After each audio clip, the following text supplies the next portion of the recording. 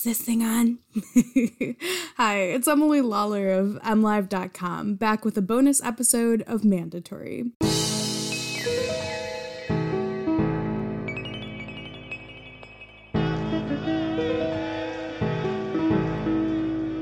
If you're just tuning in, Mandatory is the story of three Michigan brothers whose companies have spent decades soliciting businesses for products and services they sometimes don't need or can get elsewhere for free. In episode 3, I introduced you to the legal history of the initial company, the Mandatory Poster Agency, in Michigan. After that aired, I was thrilled to hear from Mike Cox, the former Attorney General whose office went after the company but who later defended them against the next Attorney General in court. He contacted me on behalf of ANS Inc. It's one of the newer companies owned by Stephen Feda. I'm a Michigan political reporter, so of course his name in my inbox caught my attention. But so did his pitch. Quote, "While ANS or Steve Feda are not curing cancer, they do provide a service for harried small business folks."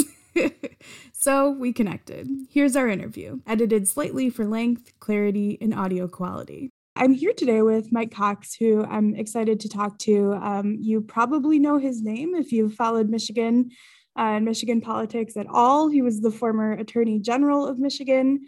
And you were introduced to him in Mandatory as a defense attorney for the Feda brothers as well.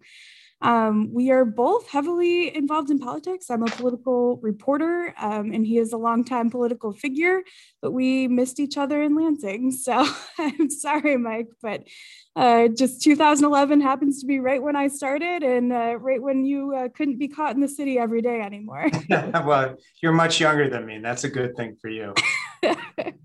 Oh, but I was hoping you could kind of start me off at the very beginning of your journey with the Feda brothers. Like, when did you first hear that name? When did you first learn about the Mandatory Poster Agency? Yeah, truthfully, I'm uncertain as to whether I was aware of them when I was in office. I'm sure so when I was in the office, we used to have this thing called Hot Topics. So every division every week would send me their biggest cases. So I'm sure I read about them. But when we took action against them in 2006 or 7, I didn't really remember that. But out of the blue, I think in 2014 or 15, they called me and they said, we think we've got a raw deal. We think the Attorney General doesn't understand what we do or how many people we touch. And we're really not, we provide a real service. So I Googled them and I was a little put back and I'm like, well, let's talk. So they talked to me. And when I heard them talk about what they do, it was really sounded like LegalZoom to me, right? Except they didn't have Robert Shapiro, whoever does their commercials now. And we talked some. Rewind for what is LegalZoom? What is the comparison? Well, LegalZoom helps people prepare legal documents that may or may not be mandatory, whether it's wills or whether it's setting up LLCs. You don't need LegalZoom to set up an LLC. You don't need a lawyer to set up an LLC. But every day, my office, or not every day, but a couple times a month, we get small business people say, help us set up an LLC. And usually we'll tell them, look, if it's just you can do it yourself, right? Or go to LegalZoom, be cheaper. Usually it's when there's more than one person, it helps to get an attorney, but it's not mandatory because you have to do what's called an operating agreement. So long story short, they walked me through their products and it was kind of funny. So I'm on the Michigan Chamber Board, right now. And I remember when I joined the Michigan Chamber soon after I left office and set up my own law firm. And out of the blue one day, I got a OSHA poster. It was kind of the old fashioned in a big, long rolled up cardboard tube. And so I opened it up and I realized, I was supposed to post this in the common area for the employees. And, at that time I represented Mandatory Poster and that was one of their kind of products. And quite frankly, had I not been a member of the Michigan Chamber, I wouldn't have been aware of any legal obligation from the U.S. Department of Labor.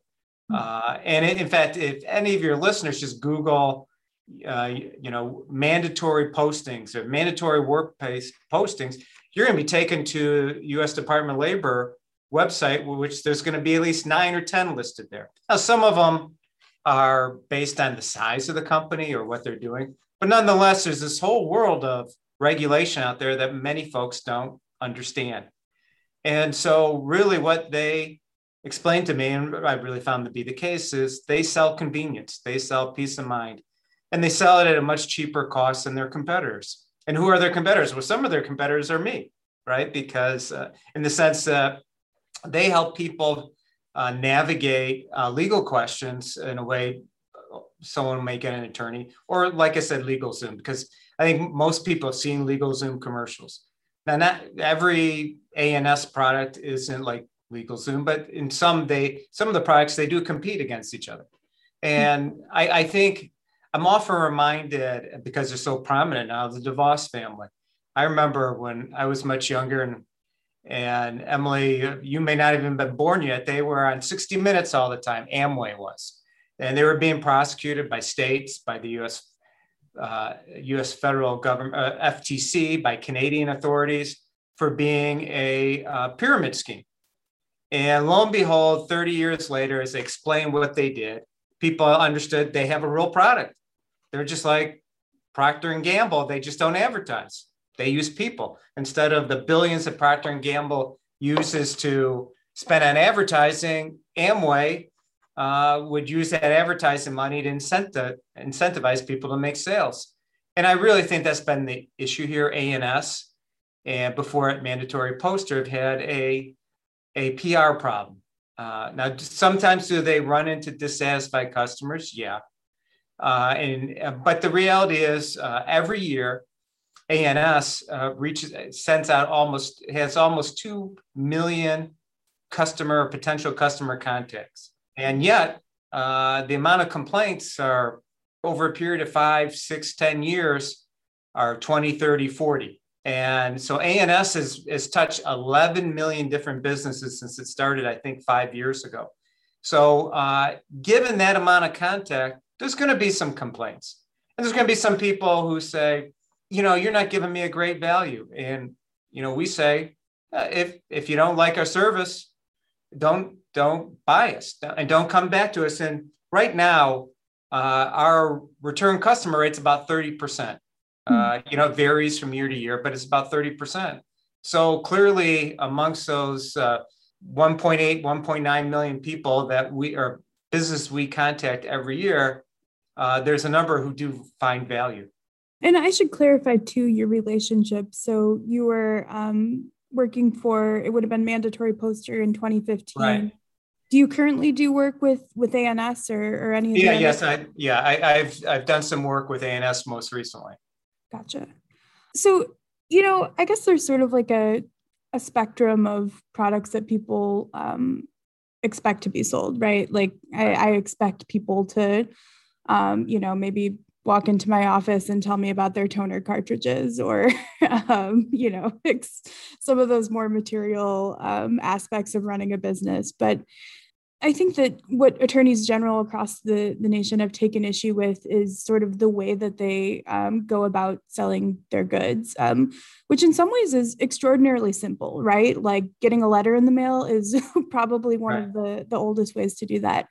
But in other ways is a little bit, it feels a little, I think that attorneys general have argued that it's a little deceptive sometimes, that people don't realize that this isn't coming from a government agency and that, businesses who are just buried in the bureaucracy and the paperwork, don't necessarily read all the fine print to notice that this isn't something they have to send off a check for.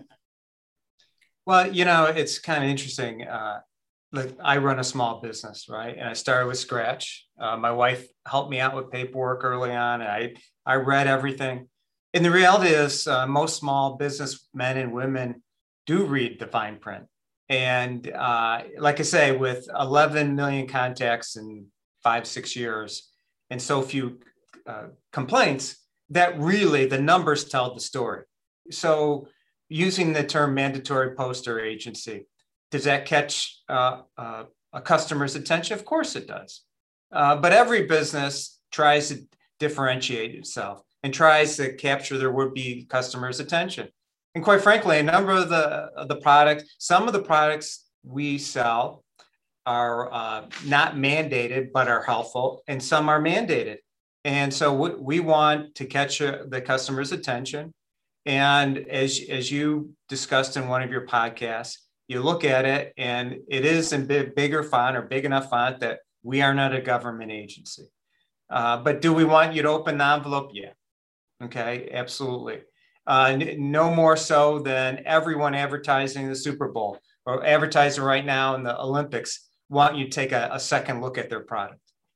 Why go through the trouble of renting a PO box in every capital city or in a lot of capital cities if the intent isn't to be deceptive? Like, you know, for the end customer, for me to mail something to, I'm a bad example because I'm in Michigan, but for someone in Florida to mail something to Tallahassee versus Michigan costs the same amount. Like there's no cost savings for the end customer. And it does seem like a lot of people, you know, it doesn't raise a red flag for people that this might not be a government agency if they're mailing something to their state capital.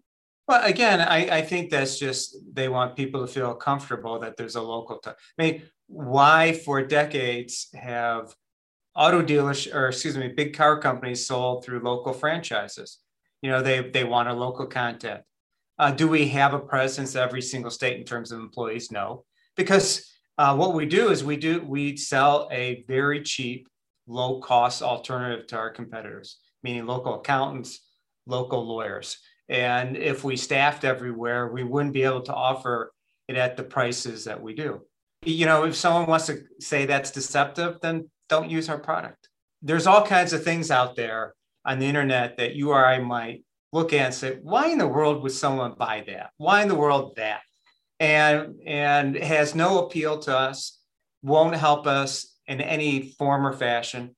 And we scratch our heads as to why do other people, you know, buy that thing. And if that's how regulators or customers or would-be customers feel about it, then don't buy our product. I mean, that's the reality. What do you think makes this like touch a nerve with people? You know, it seems like a lot of people, you know, whatever, they might see the widget on the internet, or I'm gonna throw a product under the bus, a selfie stick on the internet. Right. And think, why would anyone buy that? But it's, you know, clearly being marketed and sold as a product. But it does seem like the layer of people, you know, sort of almost mailing off a check and not realizing that they weren't sending it to the government is sort of what touches the nerve. Has that been your impression? Well, yeah, I think that's the perception of regulators. Like I said, I was leery, you know, before I took a deeper dive and looked at and said, yeah, are they marking up what someone could go find and do on them by themselves? Yes, absolutely. Every business in America marks up their product, right? You know, MLive, when they sell advertising, they hopefully mark it up a little bit so they can get a little bit more than what it costs to pay the big salary of Emily Lawler, right? So, and do they do the same thing? Yes. But like I said, part of it is they sell peace of mind and convenience. It's like for a harried businessman or woman, okay, that's one less thing I have to take care of and spend time on.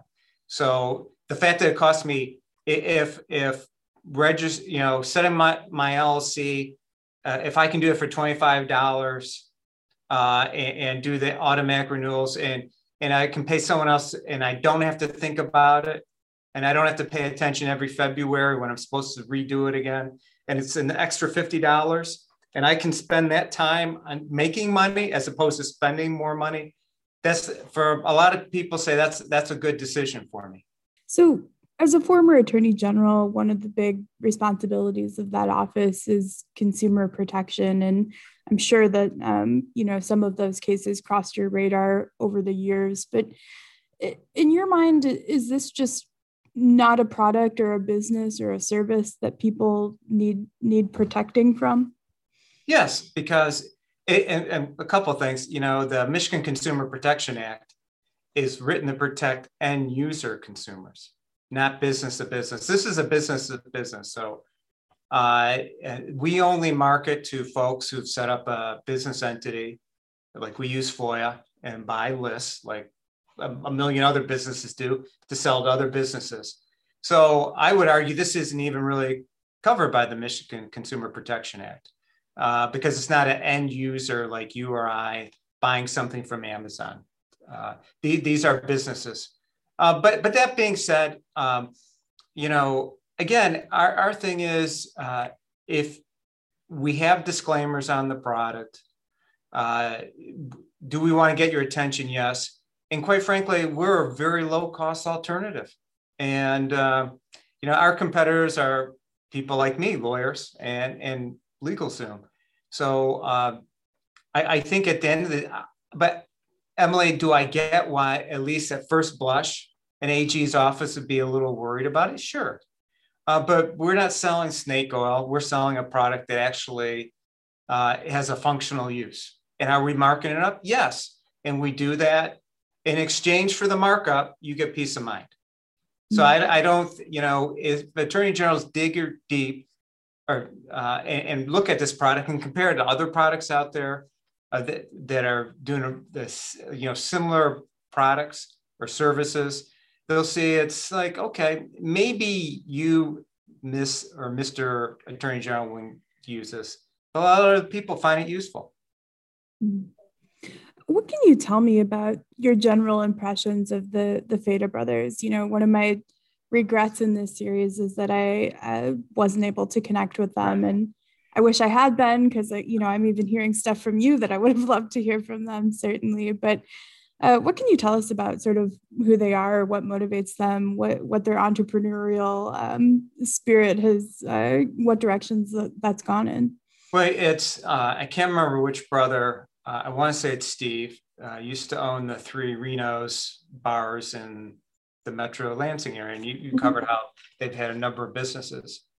And actually, Mandatory Poster came from an idea when he was washing his hands one day in his restaurant. And he wondered why they had the poster. And so he started looking into it and said, that might be a place where we can make money, employ some of our family members, and grow our businesses. And that's really who they are. They're adventurers, they're risk takers. And at the end of the day, they would tell you that they provide products that have value. Now, a bar, some people may not think a bar, or a restaurant is a great product to offer. But, and other people may be suspicious of real estate brokers, and they were in real estate. And that's okay, and that's how they feel about it. But they have, much like they did at Reno's, they have many happy customers at A&S and Mandatory Poster, and they're just focused on taking care of those folks. So that truly was the most insight I've gotten from somebody connected to the Fedas. But Mike wasn't the only person I heard from. I asked you to reach out if this sounded familiar, and I heard from a lot of you. I'm going to play a few of those excerpts, but first, I want you to know that the companies I focused on, the Mandatory Poster Agency, LLPS Inc., and ANS Inc., aren't the only companies offering posters like this. Here's what Troy Baker of the Better Business Bureau serving Western Michigan told me at the outset of my reporting on this. So I will say there are a lot of these types of businesses out there. It is not just the FADAs.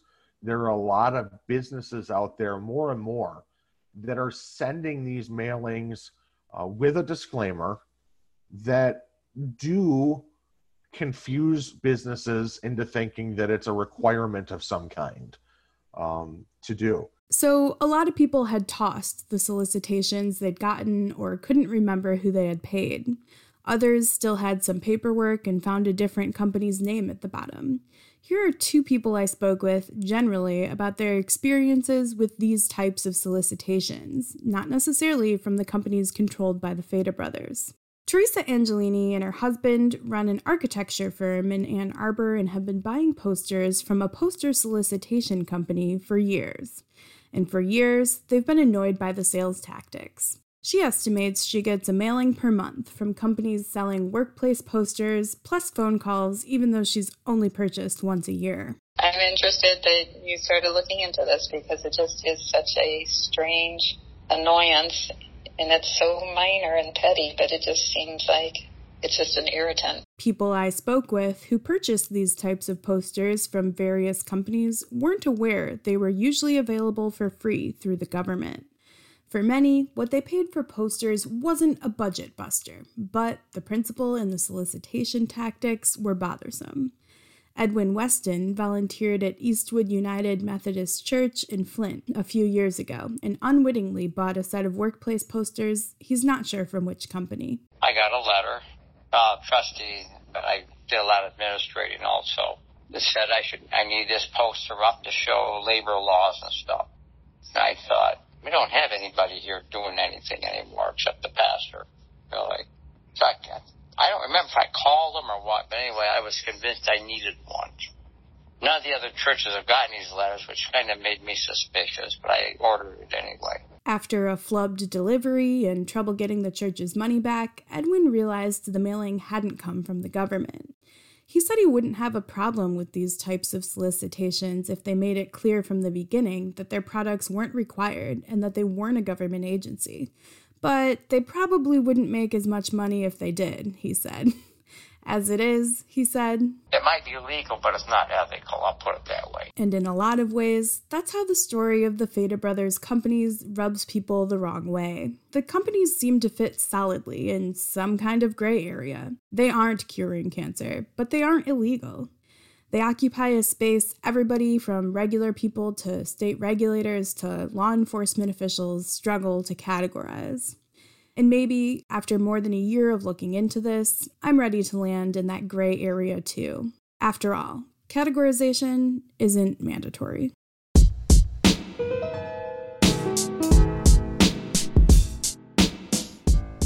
A big thank you to MLive.com lead producer Jessica Shepard for helping form the direction of this podcast and making it sound good, even when I handed her cell phone recordings.